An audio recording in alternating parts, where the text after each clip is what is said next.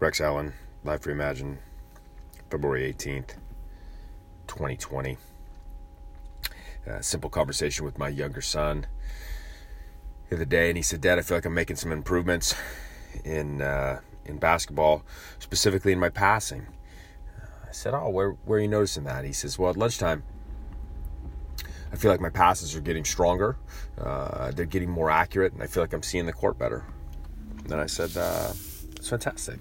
It's good observation.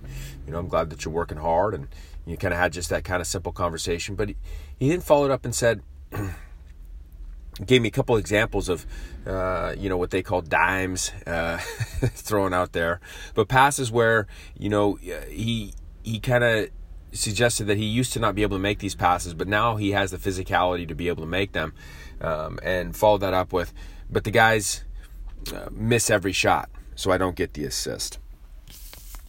And, that kind of stopped me right there is this idea of, doing the right thing regardless of what the outcome is. And that's one of those things in sports, for him specifically basketball, that we look at assists as an unselfish behavior because you're getting the ball to another person or teammate who stands a better chance at scoring and is in a better position to score than you would be. So you're helping set that up, you're seeing it on the floor, and you're unselfishly getting rid of the ball.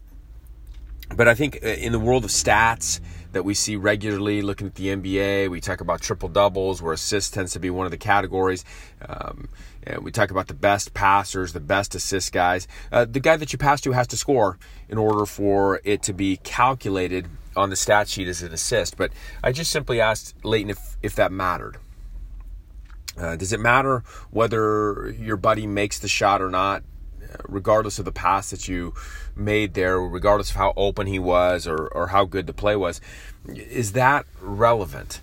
Does the stat sheet need to show an assist was marked down?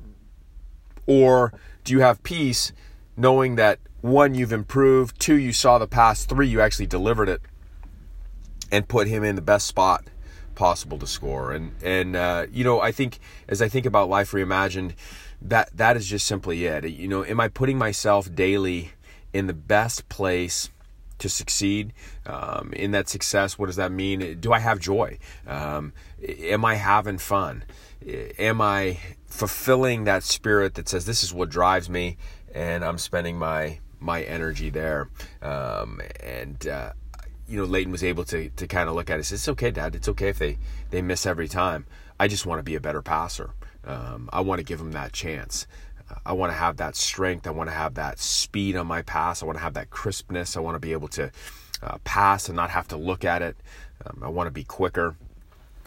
And it's okay. It's okay if they miss." And it was just a great life lesson to me as I continue to go forward, that I'm going to continue to put myself in the best places possible, the best scenarios, the best environments with the best choices, and be okay regardless of the outcome.